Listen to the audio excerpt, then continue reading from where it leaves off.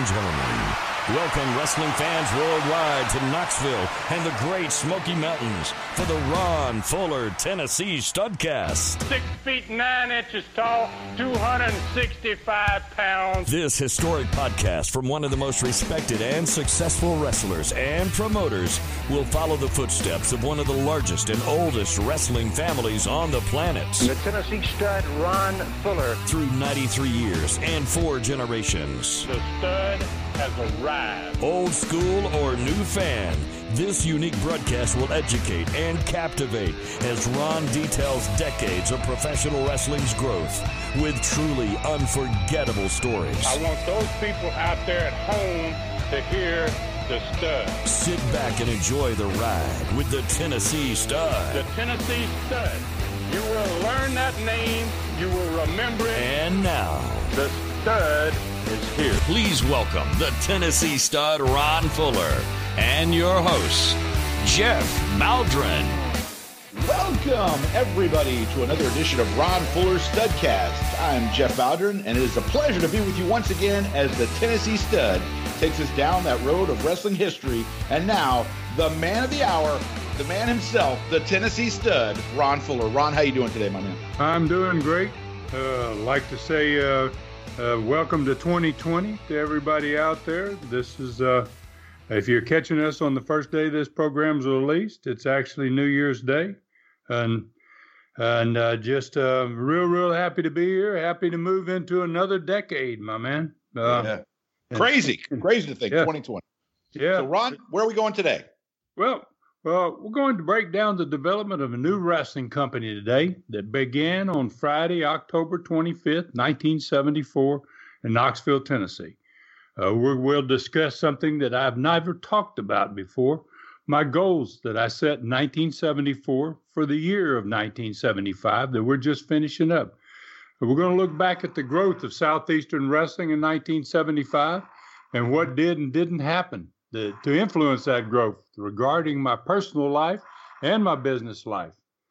We'll also discuss what I consider to have been my greatest accomplishments and disappointments during 1975. So we'll end today with my new plan for future Studcast. Beginning next week, as a matter of fact, I'll be adding a brand new educational segment to each show called the Stud's Learning Tree. As a member of the oldest and largest wrestling family in history and a former owner and booker of territories, I feel like I'm pretty uniquely qualified to do what few podcasts are able to do. That's teach fans basically what made wrestling great in the old school days. So every Studcast in the future is going to end up with the history of the sport at the end of the show. It'll be called the Stud's Learning Tree. And so I'm really happy about that. That will begin with our very next show. But that's where we're headed today. And we're just going to take a good look at what happened in 1975 and kind of the goals I had set just about this same time of year, the first day of the year. In 1975, I got the time to sit down and say, what do I want to accomplish with Southeastern in the year of 1975? And we're going to take a look at that and see kind of how I did during that year, whether I accomplished what I wanted to or whether I didn't. So if y'all are ready, we'll jump right in, my man. We're going to go back to October 25th, 1974, the night I started Southeastern Wrestling. And I was really taking a leap of faith, I can tell you that, into a business of my forefathers with no experience in probably the two most important things to have experience in when you're going to run a wrestling company as a booker or an owner. I had neither. I'd contracted to buy the rights to operate a wrestling business for $150,000 in only one city, Knoxville, Tennessee. I borrowed $25,000, the down payment, from my best friend, Mac McMurray, who lived in West Palm Beach, where I lived at that time, for the down payment. And I promised to pay John Kazana, the former owner, $500 a week for the next 250 straight weeks, or lose every penny I had invested, and he would have the ability then to take back his former company, no matter how much I had spent, how far I got. If I didn't make the final payment, it was going to be his company again. At 26 years of age, that's when all this went down. I was basically at that point the laughing stock of the wrestling business. Owners and bookers and wrestlers too around the world considered my chances of success to be slim to none. And that's kind of where my journey began. Oddly enough, I really was the laughing stock of the wrestling business. They thought that I had paid way too much for one town, and it would have been way too much for one town if that's all I saw in the future. But I happened to see that this one town had the potential of being an entire territory because of where it was located in eastern Tennessee, because of the television stations in the vicinity of Knoxville, and the area that wasn't being run by people at that point in time. So I considered it to be a good investment. Others considered it to be a really risky investment, including my father, Eddie Graham, and people like that just believed that this didn't have any wings. But I felt like it did, and so that's where we were. That's where my journey is going to begin today.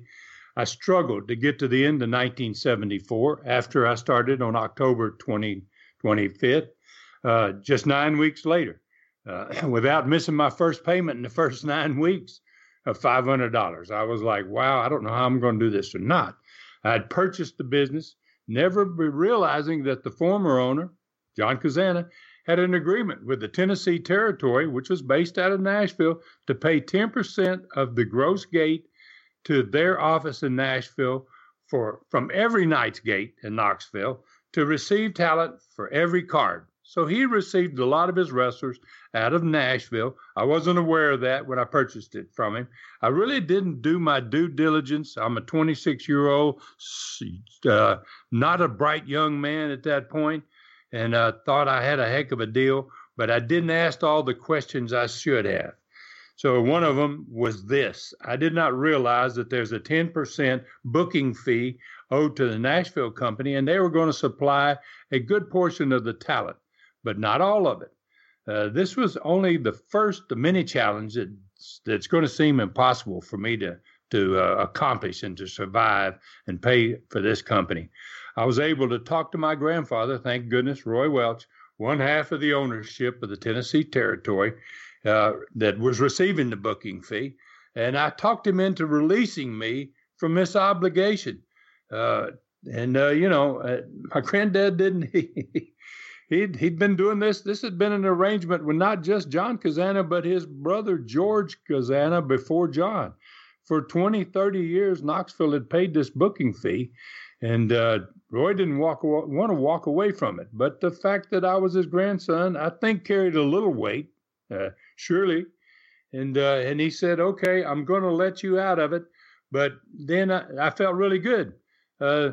This was good in the respect that I didn't have to pay the 10% of my income to another wrestling company. But then he informed me that now you're going to have to find all your own wrestlers. That's not so good for a 26-year-old guy. Don't have a lot of connections, has only one town to run. He doesn't have a territory. This is not looking good for me. I had no knowledge of how to do that, find talent. And the fact that I only one city per week meant that if I could find guys who worked for me, they weren't going to get payoff, but for one town a week. And that's not going to make them come and stay there.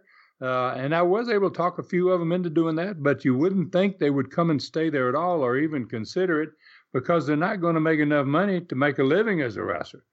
So somehow I had to start right off the bat to find enough wrestlers to run my own town. But it did not solve my next challenge. I left Florida wrestling making about $2,000 a week and arrived in Tennessee with no bookings from any other place than the town that I had purchased. And that was only going to run one night a week. The crowds were extremely small back in those days. He wouldn't have sold me the territory if he hadn't have felt like that it was going to be difficult for him to continue with it, make money with it. And so I found out the small crowd starting from the first night meant that after paying all my expenses to operate the matches in Knoxville, plus the $500 a week payment, I was going to be lucky to have any money left to pay me anything. So all I had to feed my family was my skills as a wrestler. And I had no place other than Knoxville to work with those skills. I had not checked on working for anybody else. I just assumed that I'd be able to pay my own way in my own company. The good Lord provided my second opportunity for me to avoid disaster when a call came from Jerry Jarrett, the booker of the western part of Roy's territory, Tennessee territory, in Memphis over there. And he offered me $1,000 a show as a guarantee. He didn't offer me $1,000. He guaranteed me $1,000 a show to wrestle in Memphis. Without that call and my wrestling ability, I don't think there's any way I could have survived. I would have been financially bankrupt in less than 30 days had this call not come out from out of nowhere. So, God bless the good Lord for that. And for Jerry Jarrett, who had the confidence in me that I was a good enough worker, that I could do business for him in Memphis. $1,000 guarantee per show back in those days was a tremendous guarantee. And I certainly didn't want to disappoint him, and I made up my mind that was not going to happen for him. My next challenge was one that I would have never have suspected. The television station that I aired my show on, that was critical to Southeastern Wrestling's survival, was the weakest TV station of the 3 stations in the Knoxville market. As if that weren't enough, the commentator on my TV show, a guy named Big Jim Hess, was horrible. He was ruining my chances of survival each week by trying to be a star himself and employed by the station as full-time employee, which meant, and he had been doing the commentating on that show for a while, it meant that I was going to have a difficult time firing this guy because he was sitting in the catbird seat. He was on the only station in town that probably wanted wrestling at this point, as far as I knew for sure. He was an employee of the station and a valuable employee for them at that. He was a pretty darn good salesman. And, it didn't look good for me. So as we arrive at my situation on January 1st, 1975, I'm going to give you the goals that I set for myself in 1975 to find success in spite of my horrible start as an owner of a new wrestling company. Put back together my relationship. The first thing I wanted to do, my first goal, was to put back together my relationship with my wife and my struggling family at this point. Second was to become a big star in Memphis. I wanted to do well for Jarrett, as well as my grandfather that owned that company over there, or half of it. Third, I wanted to find the wrestling talent I was so desperately going to need. The fourth was to change my television problem entirely. The fifth was to join the NWA as soon as possible. My sixth goal was to begin to run matches in the huge Coliseum there that had never had a wrestling match in it. Seventh was to open new cities to provide more income for me and my wrestlers, and literally hundreds of high schools across the Southeast. I had an idea in mind that I thought would work. The eighth was to change the perception of the sport in Knoxville and that area from what it had been for many, many years. Very little wrestling, a lot of blood, a lot of fighting. It was not the type of sport that I wanted to be involved with. I wanted to change that desperately. And the last one was to hopefully stay healthy for the entire year of 1975. That's quite a list to have to accomplish. It seemed like I had pretty much buried myself early on here with my purchase of a town instead of a territory, and to have all these problems facing me that I wasn't even aware of. I'm going to find even more before this program is over. So let's see how I did in 1975. I want to start with the most important part of this entire program for me was my family. My wife and I had not come to Knoxville. She didn't even come when I moved and bought Knoxville. She stayed in West Palm, where we had been living for about 4 years. And I didn't get her to even come to Knoxville with me until the first of the year, about the January of 1975. So I'm there in town by myself. I've got these things I'm dealing with. It's not looking really good for my future. My wife and I had been having problems since 1973 because I became a star in St. Louis about that time frame, and we lived in West Palm Beach, Florida.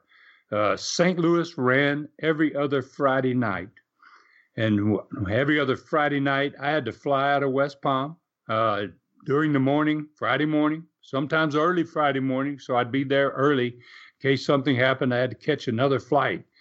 Then I would stay there all the way into Sunday, and then Sunday afternoon, we did televisions.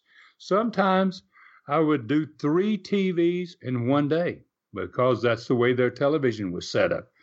So I was gone every weekend, basically every other weekend for the entire weekend to work St. Louis on Friday nights, stay over on Sundays, work that TV on Sunday afternoons, and then hustle to catch the last flight out, which was an old Trans World Airlines flight, thank goodness, was nonstop to West Palm Beach.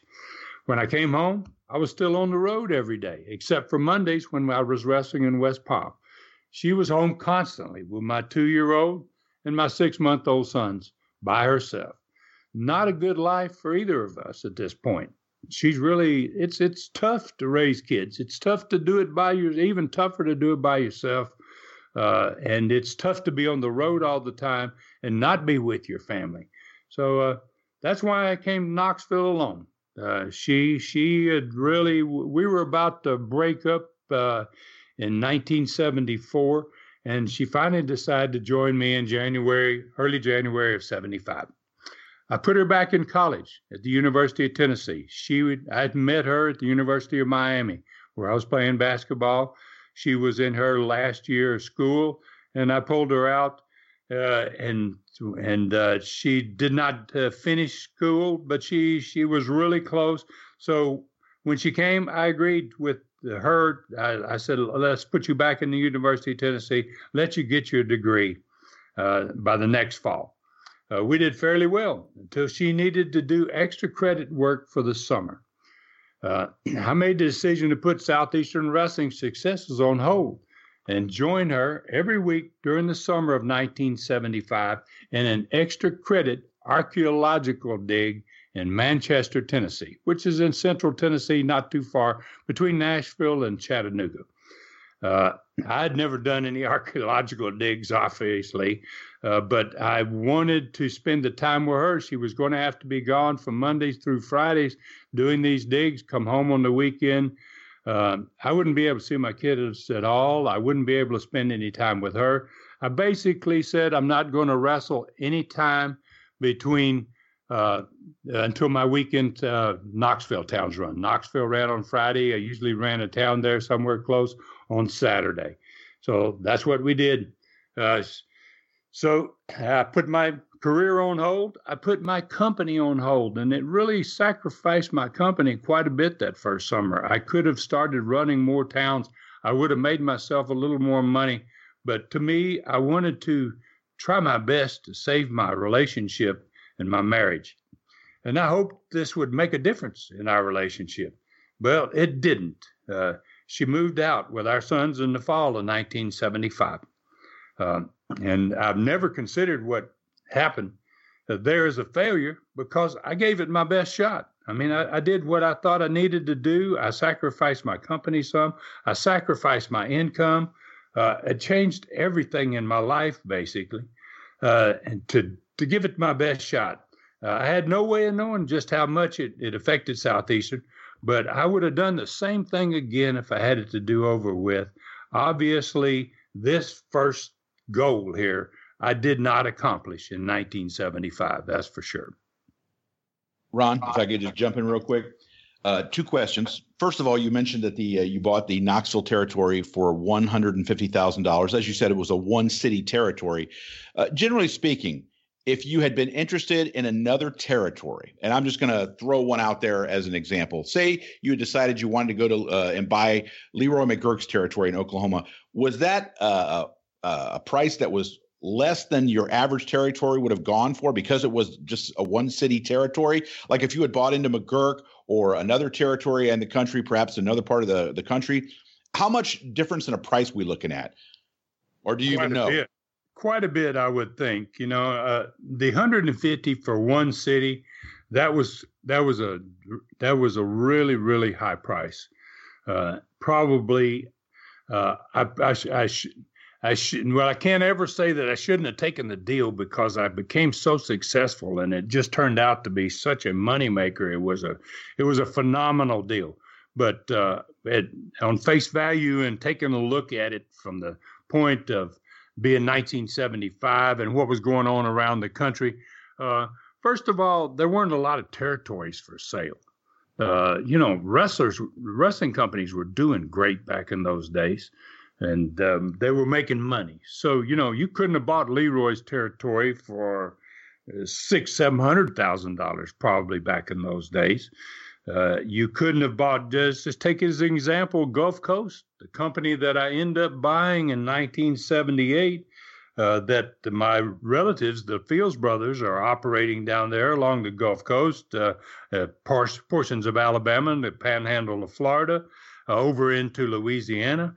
That territory, I end up paying in 78 $150,000 for the entire territory. And it had probably 6 major cities rather than 1.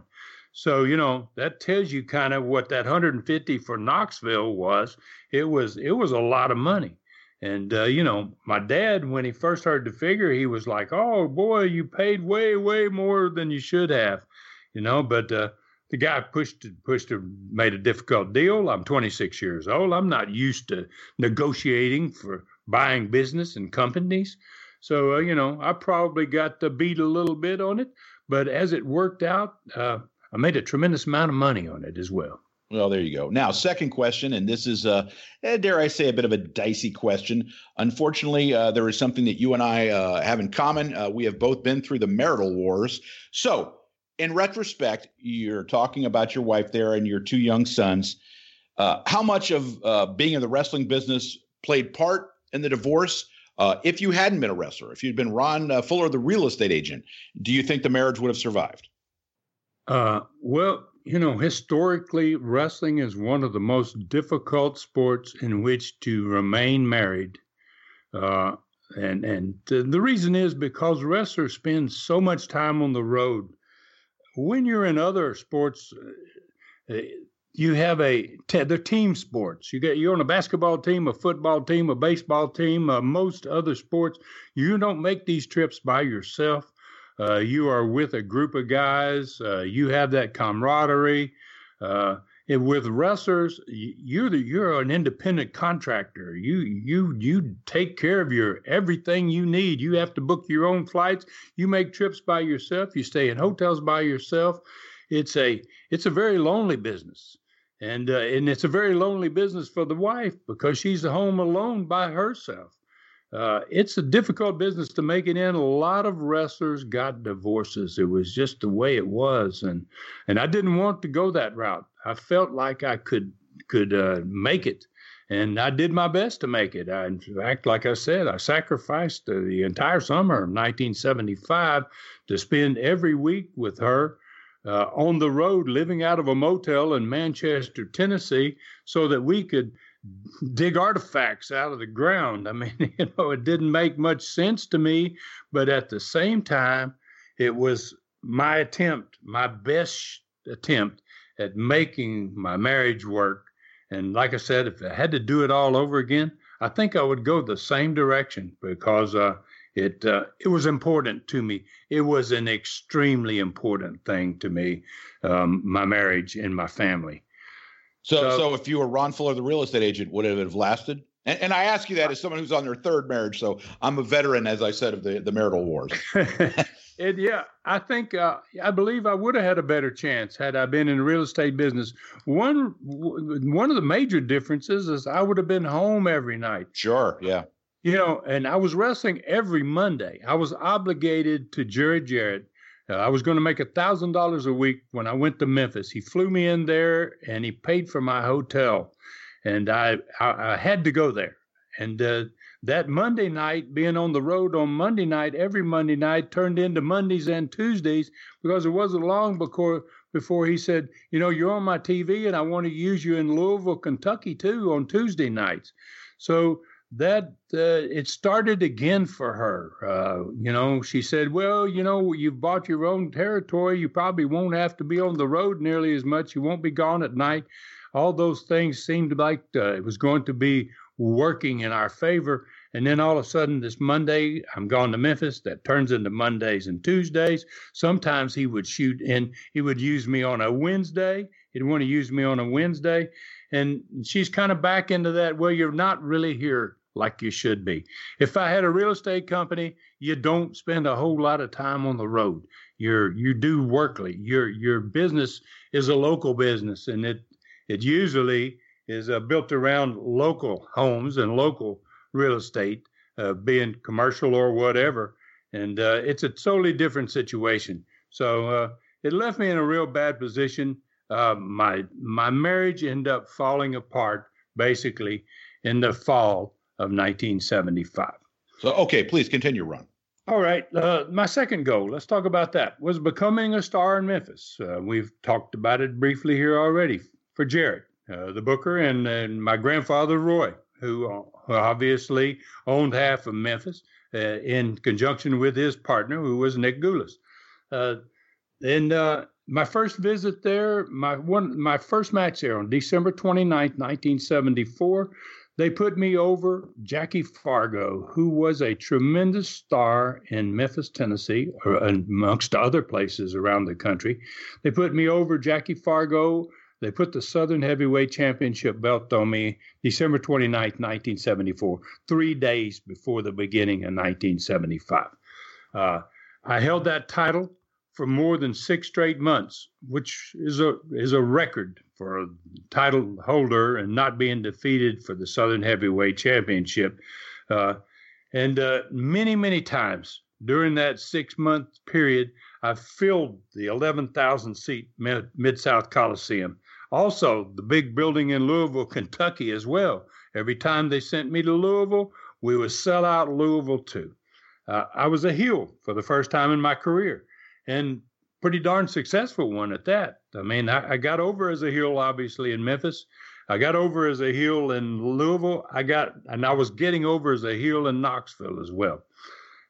Having that belt obviously helped me as well as it helped Jarrett, because I was able to use that belt as the Southern Heavyweight Champion in Knoxville every Friday night. So as long as I held that belt, I had a championship belt made me a more meaningful wrestler and a more meaningful star. It was well worth it for me to go that route. When I decided to work with my wife over the summer, in that summer of 75, Jerry took the belt off me. And, I didn't blame him. Not a darn bit. I mean, what good am I as his champion when I'm not going to work his towns? So, he says, hey, I'm going to have to take the strap off of you. In fact, I put the belt on the Mongolian Stomper, who was making his first appearances in Tennessee. Hadn't been working for me at this point and is not going to work for me for a couple of more years. But eventually, when he comes to work for me, he's never going to leave. He's going to become a fixture in Knoxville. So Jarrett took the belt off me. But during this time frame in the early 70s, I was one of the few wrestlers ever to hold both of those regional Southeastern championships that were recognized by the NWA. One of them being in the state of Florida. They had their Southern Heavyweight Champion, and the other was in Tennessee, and they had their Southern Heavyweight Champion. So in 1973, I held that Southern Heavyweight Championship in Florida for about 4 or 5 months straight. And in Tennessee, I held it again, 1975, for 6 straight months. So I'm going to work for Jarrett in Memphis again in the fall of 75 after the archaeological dig is done.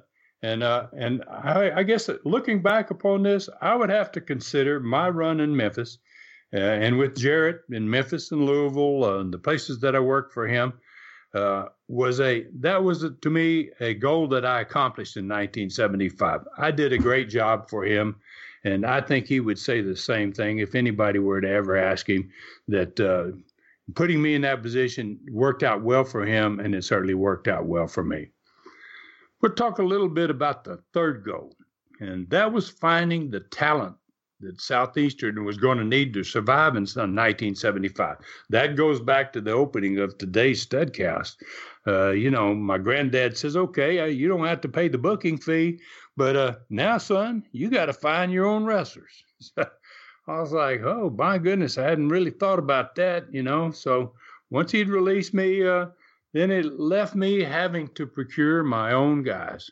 So I did a fairly decent job at it. I had guys that really liked me, and I was lucky, and I had been around for 5 years at this point. I knew quite a few wrestlers. I had spent that time in St. Louis in 73 and 74 working with some of the stars. So I'll just give you a list of some of the talent that I was able to not just bring to Knoxville, but talk them into living there in Knoxville and maybe working for Jared on the far side of the state, or at least just working regularly for me in Knoxville. And there was so bear in mind, these guys were all able to work. They were only going to get paid just maybe one time a week, sometimes 2 times a week at the most for me. And that forced them to, if they're working for me in Knoxville, they still got to cover 4 or 5 extra nights a week in order to be able to survive. And here's a list of the guys that did come for me. Some lived there, but all of these guys, if they didn't live in Knoxville, they obligated themselves to wrestle for me every Friday night in Knoxville.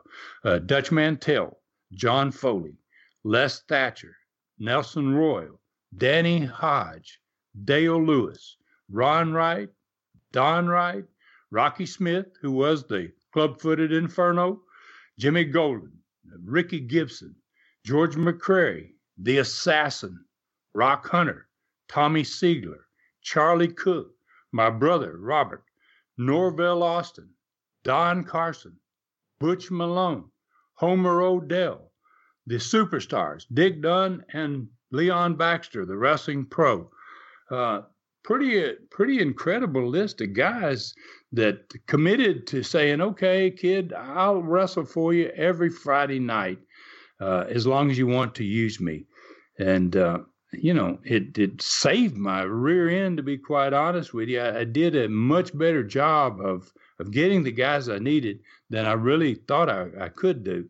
In 1976 now, the following year, once we get through 1975 and we're about to start in the next Studcast in 1976, this list I just gave you is not going to only grow much longer than the one I just read.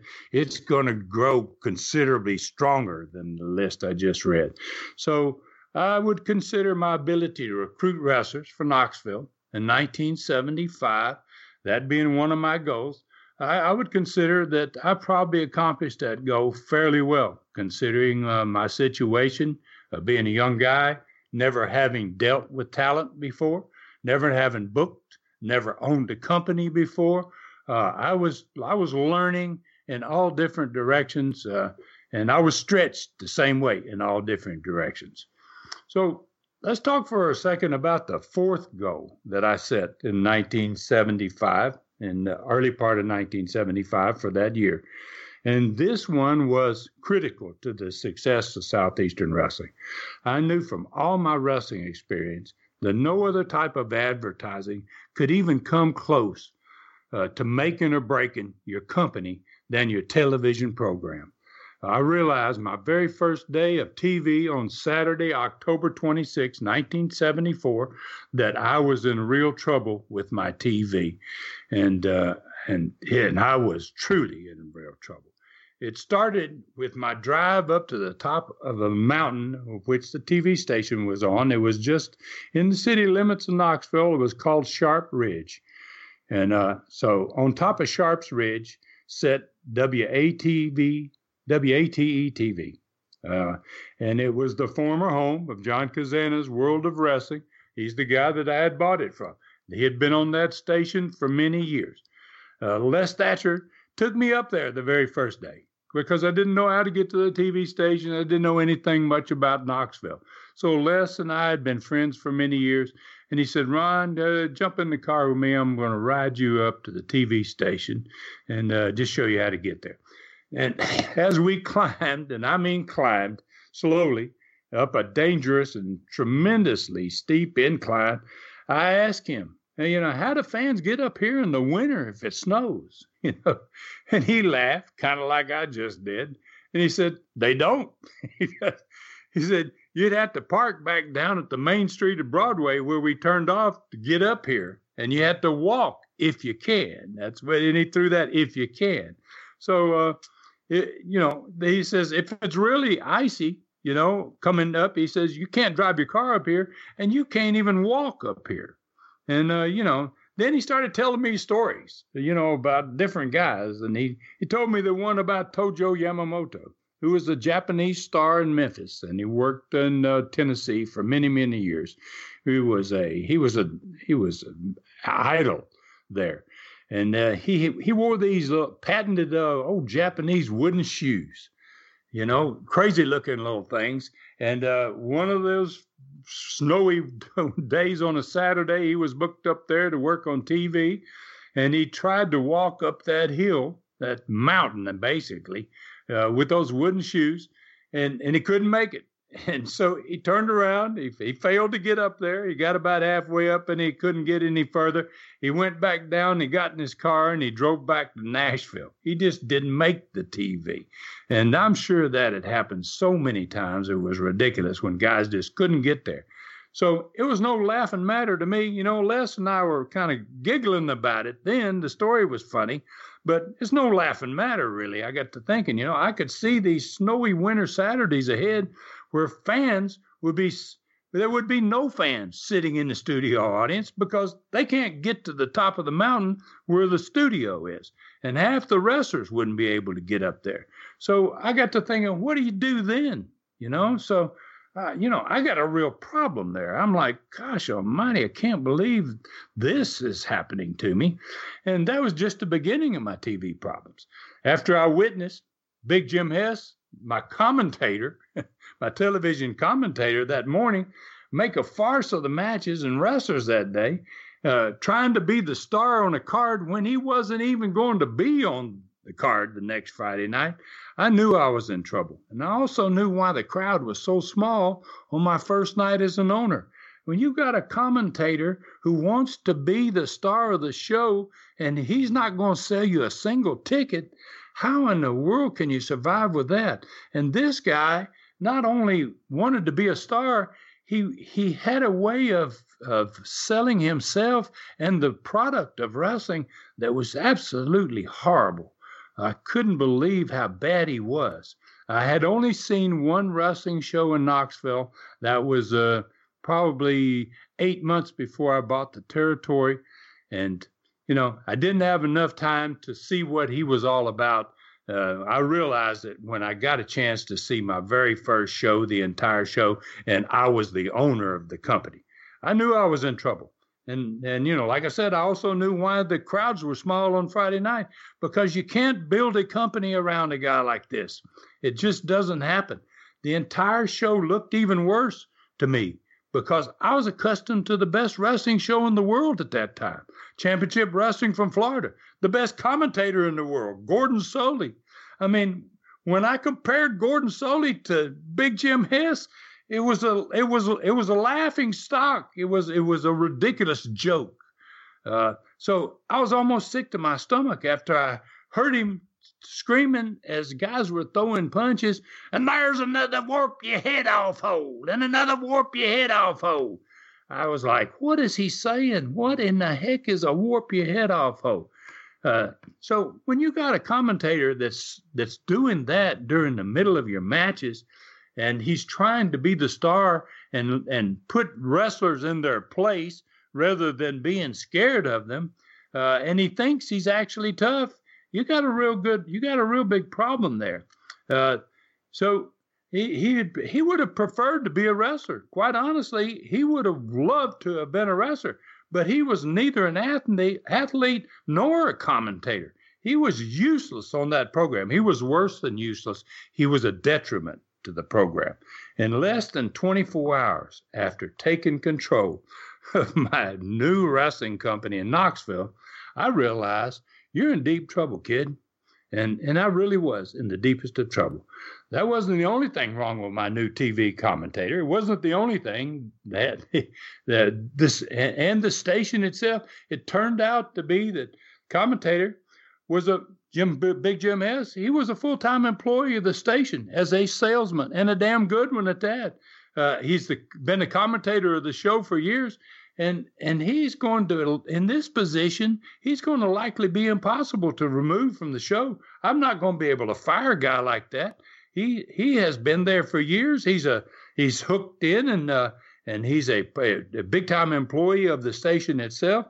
It just added to my difficulties and added to my concern about my television.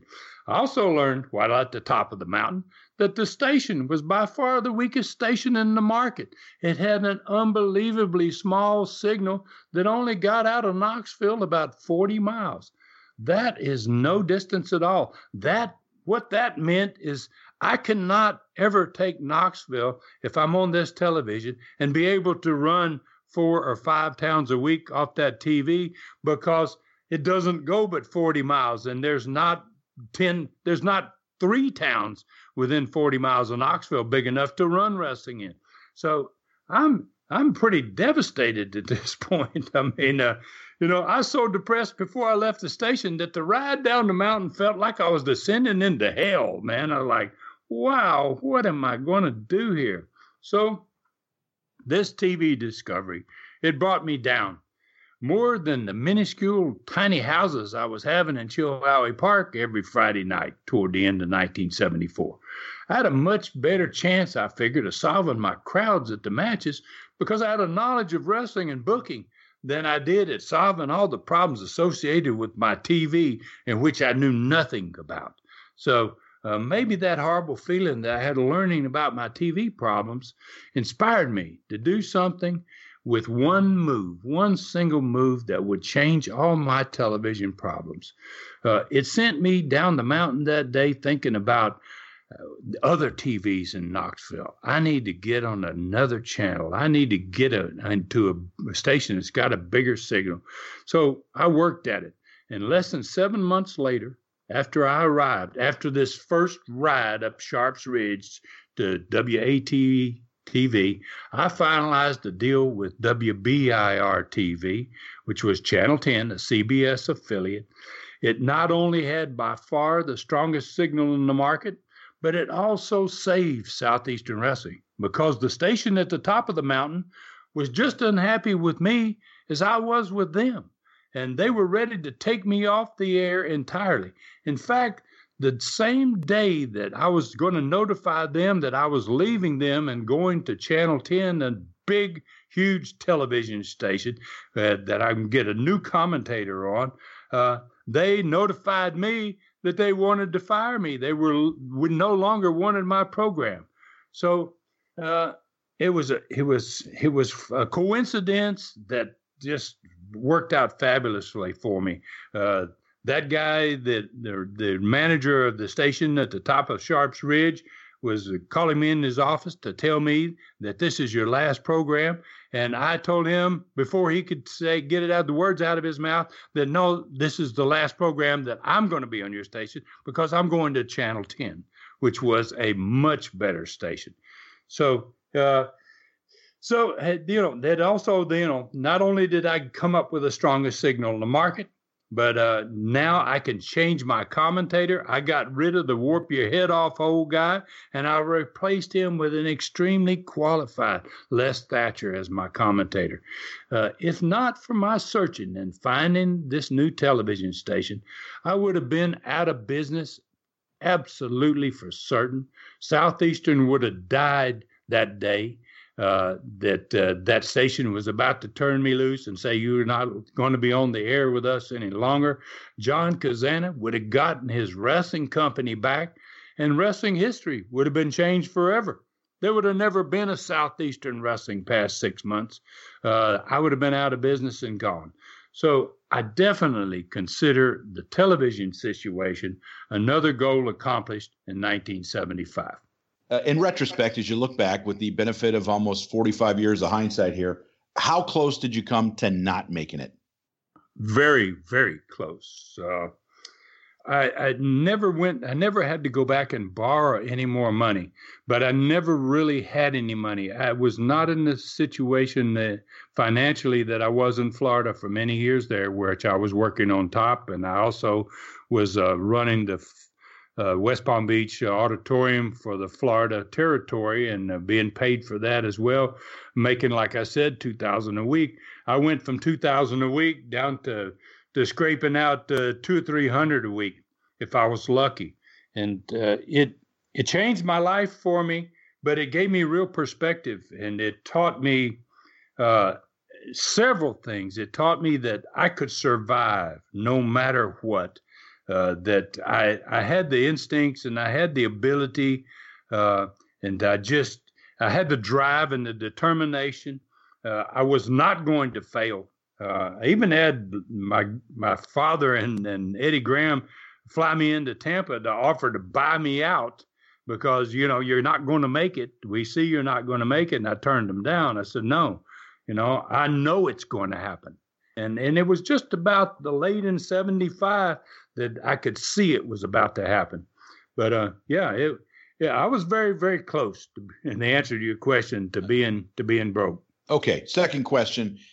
The hypothetical, what happens? You want to get rid of Jim Hess. What happens if Les Thatcher, for whatever reason, was not available? Who was an alternative choice for you, or did you have one? I had none.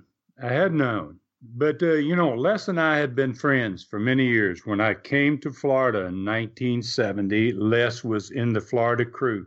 He was a young guy. We got along really great, became very close friends, spent a lot of time together.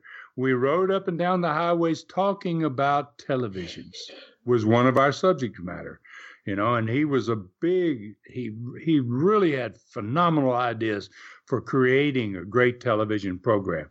So he was my first thought. He happened to be working for me as soon as I came to Knoxville. He lived in Charlotte.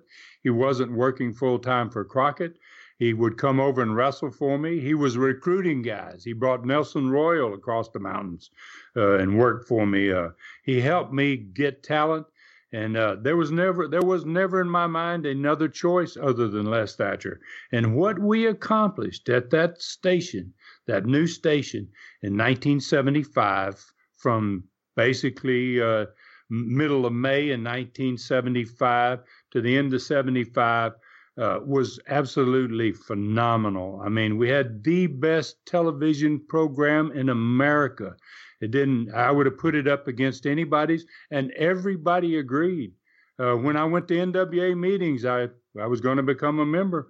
When I went to those meetings, every year they wanted me to talk about what I did with my television program, how we do instant replays, how we do split screens, how we do all these things that we were doing and the only ones doing them. So, Les and I partnered up and committed to each other, and we made that the best television program in wrestling for many, many years. Okay, this seems like a great place to take our break, Ron. Now let's hear from David Summers about the fantastic Super Studcast number 24 with the exotic Adrian Street.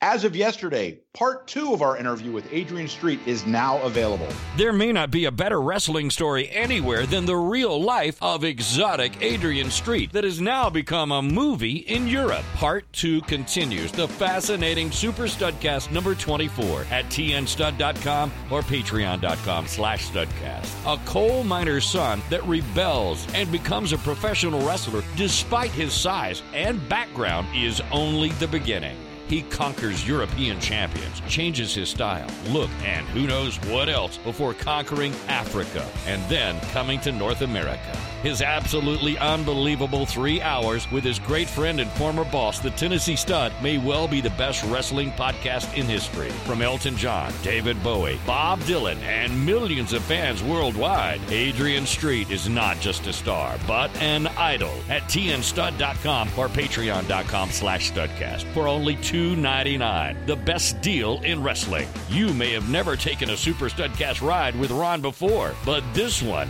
is like riding a bucking horse. They are talking all over the world about this one at tnstud.com or patreon.com/studcast. Okay, Ron, where are we going from here? Well, we're going to Southeastern Wrestling, going to attempt to join the NWA in 1975. And this is my fifth goal of the year. Once I sat down in early 75 and started to put these goals down for myself. And I think for anybody who owns a company, especially a new company, I think this is vital for you. You need to set goals. And you either make them or you don't. But if you don't, you never know what you're missing, and you're not handling business properly, being an owner of a company, if you don't have some kind of goals each year when you get started. So, we're going to talk about the fifth goal that I set early in the year 1975 for the year 1975. I made a request to Sam Muchnick, president of the NWA, immediately following my first night as an owner of Southeastern Championship Wrestling, the newest wrestling company in the world. On that particular day, it certainly was. Sam and I had a tremendous relationship because of my regularly working his legendary wrestling city of St. Louis. I wrestled in St. Louis 30 times in 1973 and 8 times in 1974. St. Louis was unlike any other city in America, in the world, because he was the president of the NWA. He didn't have a crew. He brought in the stars of America, show after show. And it was extremely unusual for him to get stuck with one person that he really liked. And for whatever reason, Sam really took a liking to me. And as I said, I worked 30 times in 1973 in St. Louis, unheard of. So I had a tremendous relationship with Sam. He respected me as a young guy. I think he could see something in me, and I loved Sam. I had tremendous respect for Sam and what he had accomplished in his time in wrestling. It would have been many more times in 1974 than 8 if it had not been for Bill Watts, who was booking in Florida at that time in 1974. And he told Sam I wasn't available because I was the Florida champion. I was the Florida heavyweight champion. And, Bill Watts didn't want to let me go to St. Louis and stay there on Friday and Saturday and Sunday. He had better towns for me to be in. He needed me in Florida, and he told Sam that. So it cut my dates in St. Louis, but I really was happy about it because Florida was on fire because of Dusty Rhodes' turn in 1974.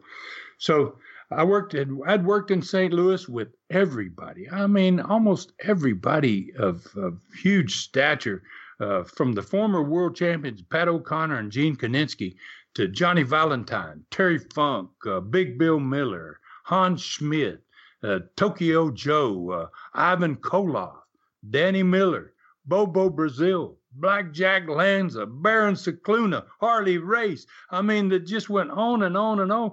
And I'm only 26 years old when I'm working with these guys.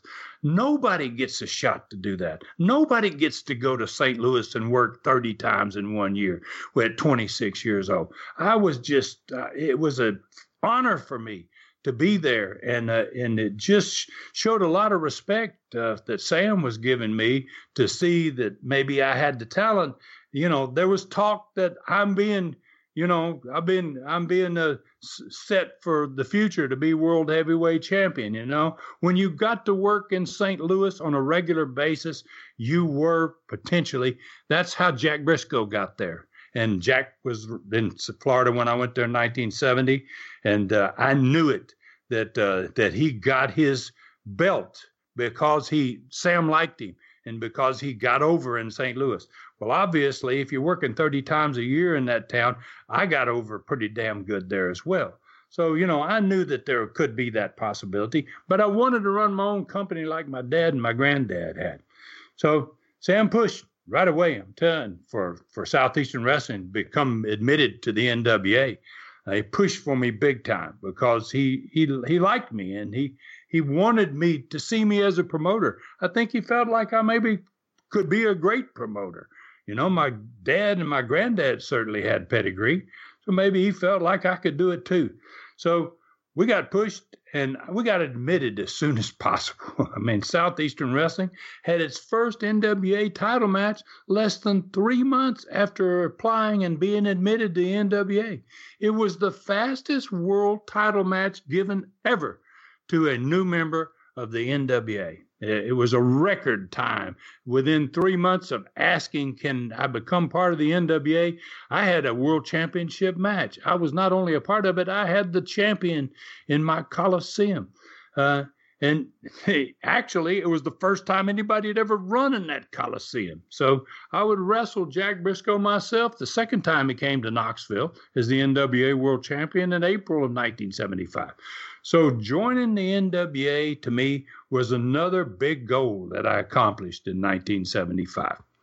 My sixth goal was to begin to run matches in the Coliseum that we just talked about. As soon as possible, I wanted to go in there.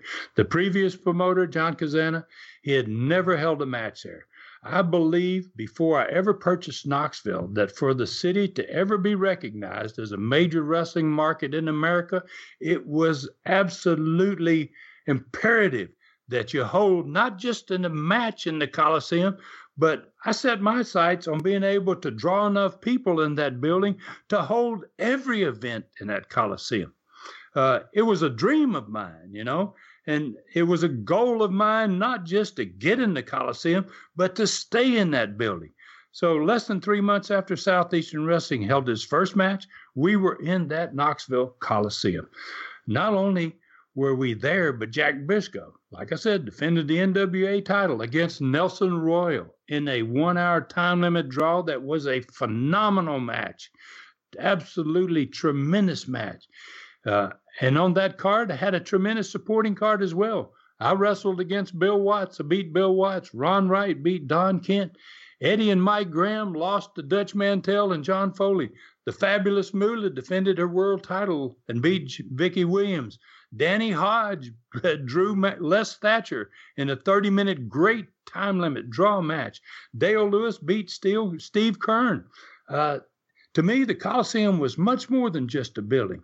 Filling it, to me, was going to be proof to everyone in the Knoxville area and Southeastern Wrestling and all of those detractors that had said, oh, you paid too much, you'll never make it, you'll never get your money back, all that type of stuff. I knew that if we could ever fill that building up, it would be proof that wrestling in Knoxville, Southeastern Wrestling, had truly grown mainstream in that city.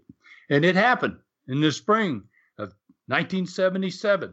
Less than 2 years later than we're talking about, when Harley Race is going to defend the world title against me. We not only sold out the building, we turned away thousands of fans. And it was the largest crowd ever to see a sports event of any kind in that building, ever. And that record still holds. 42 years later, we still hold the record for the Coliseum for the biggest sports event ever. In fact, we hold the top two. I wrestled him again in 78, and we were the second biggest crowd ever in there. So, again, we accomplished another goal in 75 that I had set. Seventh goal, to bring wrestling to smaller cities across the southeastern area that had never seen the sport live before. In doing so, I had to create a territory. I needed to create a territory, so I needed these smaller cities. So I would be creating my territory that would have me wrestling 6 nights a week like other territories around the world. It was obviously a big step for Southeastern because it would produce the kind of payoffs for wrestlers that would give Southeastern Wrestling the opportunity to have the best in the sport representing it every night. It would also give its fans some of the best wrestling in the world. It had begun the process early in 75 by recruiting hundreds of high schools in the southeastern area to allow us to use their gyms in exchange for money they could use to fund their needs. And they certainly needed money. That's a very poor part of the country, and those schools needed money very badly. I'm very proud of this idea that I came up with and what it did for so many schools that badly needed help. During the 5 years between 1975 and 1979 that we ran this high school program in the Southeastern Wrestling Territory, we contributed over $300,000 a year to high schools In that 5 years, we contributed over $1.5 million in a 5-year period to high schools in the southeastern United States. We brought the sport to millions of people in small cities across the southeastern United States. It was the proverbial win-win for everybody, that program was. I feel it was another goal that I accomplished in 75.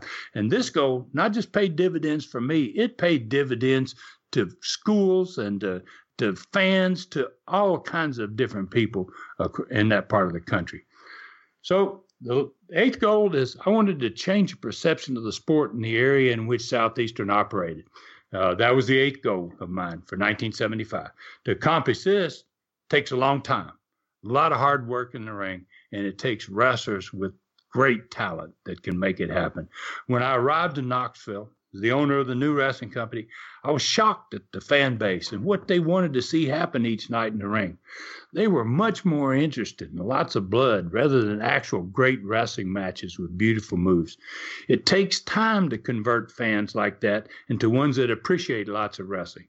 Those fans that have seen a lot of blood and a lot of fighting, they don't really appreciate wrestling, but you can make it happen. And I wanted to, and I was really gung-ho to do that. I think the mindset that I had about how fans perceived the sport went way back as far as my grandfather, Roy. There were different types of wrestling matches occurring all over America, as far back as the professional sport goes. Back in my grandfather's day, 1924 is when he started as a pro, everyone was a shooter. You didn't get to be a wrestler in the 1920s if you couldn't shoot.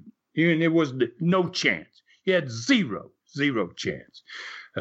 So matches look real because most of the match was real. So real that wrestlers, they had to learn to lighten up on each other or they weren't going to be able to survive the punishment night after night. They were going out there and shooting most of the matches, and they were getting hurt so bad that, they couldn't work every night, and they wanted to work every night.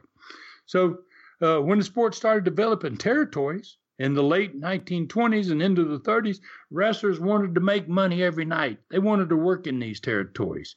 Big cities had been the only place to see wrestling in the early days, back before the 20s and into the 20s. But when territories came around, it started to create interest in the smaller cities as well. And the wrestlers wanted to do their thing. They wanted to get payoffs night after night. They wanted to wrestle that 5-6 times a week. By the time my father started in the late 40s, the sport had changed a great deal. A lot fewer wrestlers knew how to shoot, and therefore the style of the matches had changed dramatically. Now, instead of the on-the-mat stuff and doing a lot of shooting moves, a lot of beautiful wrestling moves, you had the drop kicks and the high spots involving the use of the ropes to add excitement for the new style of wrestling. It had changed already. Also, gimmicks became more popular, such as Gorgeous George, who I think probably changed the sport more than any other wrestler in its history. Wrestlers like Lou Thesz, the bona fide wrestlers and shooters, became less popular as the sport grew away from that shooting style. More blood was seen in matches starting in the 40s. By the time I started, very few guys, I started in 1970, very few guys knew how to shoot, period. They knew nothing about it. It was no longer a necessity to have a shooting background to be able to become a wrestler. And blood in matches was even more popular when I started. When I arrived in Knoxville, I was introduced to a style of professional wrestling that was so foreign to me, man. Having come from a territory like Florida, where wrestling was the name of the game, they weren't doing that type of wrestling in Knoxville, nor were they doing it in Tennessee or many, many other territories around the country at that point. The Briscoes, Bob Root, Don Curtis, Eddie Graham, Lester Welch, Hiro Matsuda, my father, and countless other wrestlers with shooting backgrounds dominated the Florida territory and the direction that territory was moving. They always wanted to have a lot of wrestling in Florida. Knoxville wrestling, on the other hand, was dominated by the Wright brothers and the Fargos, the gimmick guys, and lots of blood. Right away, I began to try and change the style of wrestling to more like that Florida style. I wanted to keep some of the Knoxville stars, like the Wright brothers. I had to, because if I'd have made a quick and drastic change to wrestling and got away from everything that current fan base liked, it'd have been catastrophic to my business. He would have killed it. I wouldn't have made it. So I did it over a period of time. In 1975, I brought in Danny Hodge. I brought in Dale Lewis. I brought in Nelson Royal and those great type shooters to begin to infuse more real wrestling into my matches. As time went on, I slowly moved the style of wrestling back in the direction of my father and my grandfather in Knoxville. I think that move, along with the move to the Coliseum, brought wrestling into the mainstream in Knoxville and Southeastern, and it created fans of the sport that would have never been interested otherwise.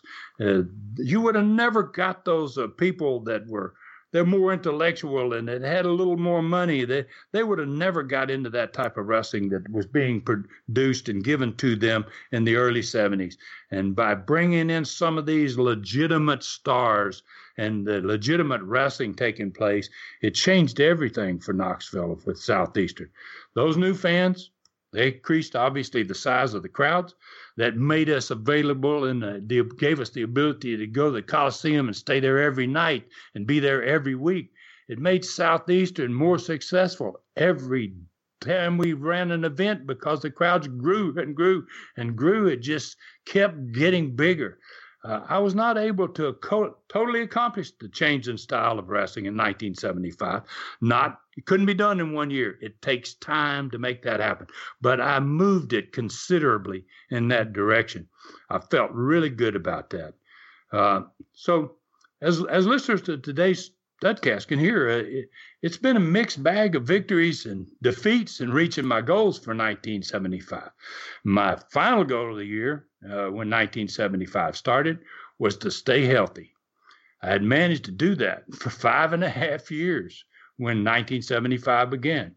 I, like all wrestlers, I'd been hurt on many occasions, but the injuries I had did not cause me to miss a single match in my career in the first 5.5 years. I had a cauliflower ear. I had chipped some teeth. I had many stitches, numerous muscle aches and pains. I bursted the sacs in both my elbows. I had mat burns that bled night after night until they finally healed. I had black eyes from shots to the head, twisted knees that swelled a little, dislocated fingers, and occasionally aching shoulders. But nothing kept me from making the next town. Then, all of a sudden, in late August of 1975, after 5.5 years of pure health in the sport, I received the worst injury in my career. I was dropped on my head trying to do a move that I had developed myself after coming back from Australia in 1973, and I had only done it one time live in the ring. I was not only dropped on my head, but the guy that dropped me on my head fell on top of me with 250 pounds. Hard enough to drive my collarbone out of its socket in my sternum and into the interior part of my chest. It was an irreparable injury that never could be repaired. Nothing you could do to help repair it. In fact, I was told by doctors in the hospital that examined me that my career was over. It was also extremely painful when I worked my way out of it. 24 hours a day, the pain was there, and it took months to repair itself. I had spent the entire summer of 75 getting heat on two heels, the Assassin and Rock Hunter, preparing for my turn from heel to babyface. It was the most important angle of Southeastern year in 1975, and a great deal of thought and time had gone into it, believe me. When I bought Knoxville, I always had in the back of my mind that when I turned babyface, I needed to become the biggest star in the territory because I owned the business, and I was the only wrestler I could depend on to always be there every night if I needed to be. I needed to be that star in my own company, as so many other wrestlers had been in their own territories, such as Eddie Graham in Florida, Fritz Von Erich in Dallas, Dick the Bruiser in Indianapolis, the Sheik in Detroit, my grandfather in Tennessee, and my father in all of his territories. I had actually turned babyfaces 2 weeks before this bad injury, but I had not really begun to get the benefits of my turn because I had not yet booked myself against either of the two heels that had caused my injury and caused me to turn. That was where the money was going to be made for me, as well as my future as a top babyface in my own company, against those two heels that I had spent a summer building heat on to do this angle. But the injury denied me that extremely important, once-in-a-lifetime opportunity to get over right then when you get that turn. Talk about bad timing. It was the ultimate bad timing. I had to slide my brother into my spot, and I watched from the dressing room every night as my grand opportunity passed me by. God, it was horrible. I still eventually got to wrestle both of those guys, but only a couple of times before they left Southeastern. Instead of getting several wins after both of them, after I built that heat on them to be able to get myself over really strong as a babyface, they were gone all of a sudden. I felt like I had accomplished less than half of what I could have if I had not been injured. It really set me back, in not just psychologically, but physically too. While I was injured, I did wrestle. I wrestled for Jerry Jarrett, another territory, other than mine a few times, and to fulfill a promise that I made to him months earlier. I'm glad it wasn't Southeastern that I wrestled in, because I was hurt so badly I couldn't perform up to my standards. And it would have hurt me as a future star there, because people would have gone, God, this guy's not that good, So it was one of the most disappointing periods of my entire wrestling career. As 1976 approached, I was finally becoming able to do what I had been able to do all my career. But that all-important opportunity to get myself over that first time was lost to me forever. I never got past it. It stayed with me for many, many years. I would definitely say, though, that my goal of staying healthy in 1975 was definitely not accomplished. That's for certain. Ron, when you look back, what do you feel like was your biggest accomplishment in 1975, and what was your biggest disappointment?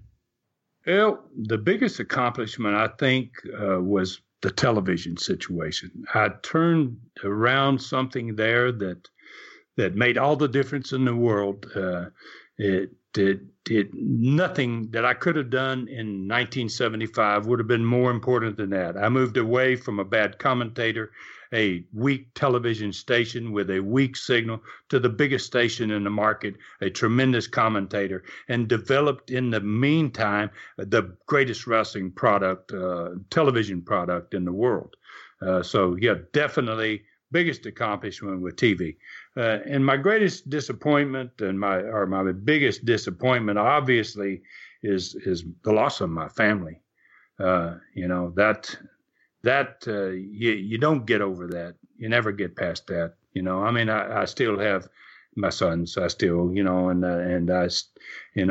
was married again. It's not like I gave it up forever, but, I really wanted to make a success out of that first marriage. And my greatest disappointment, I think, was not being able to do that. Okay. Is there anything else you'd like to say about 1975 or about the upcoming year of 1976? Yeah, Jeff, I think I would. I would like to say something about the regular weekly Studcast, starting the very next program. As we start to talk about Southeastern Wrestling in 1976. It seems like I've begun to be recognized as a wrestling historian for whatever reason, and because of my family's background and mine as an owner, a booker, and a wrestler in several territories, I guess, I do have some knowledge of, and because my family's the biggest and the oldest and the largest in the history of the sport, obviously I definitely have some history there, and I know quite a bit of history about territories and wrestlers and all that type of thing. So I've been very flattered by this, that people feel like, that I'm a pretty decent wrestling historian. So, I want to do it enough. I want to explain to fans what, in my opinion, has made this great sport we all love so popular, and yet in some cases it's so dramatically changed over the last 20 or 30 years too. So beginning next week, we enter Southeastern Wrestling's 1976 year. I want to end every episode of these regular Studcasts with a little segment that I'm going to call Under the Studs Learning Tree. And I'm going to do my best each week to illustrate and educate fans by taking them inside the business and letting them look at what has made the sport so intoxicating to all of us. Why we all love our wrestling, and why do we love our old school as compared to the new?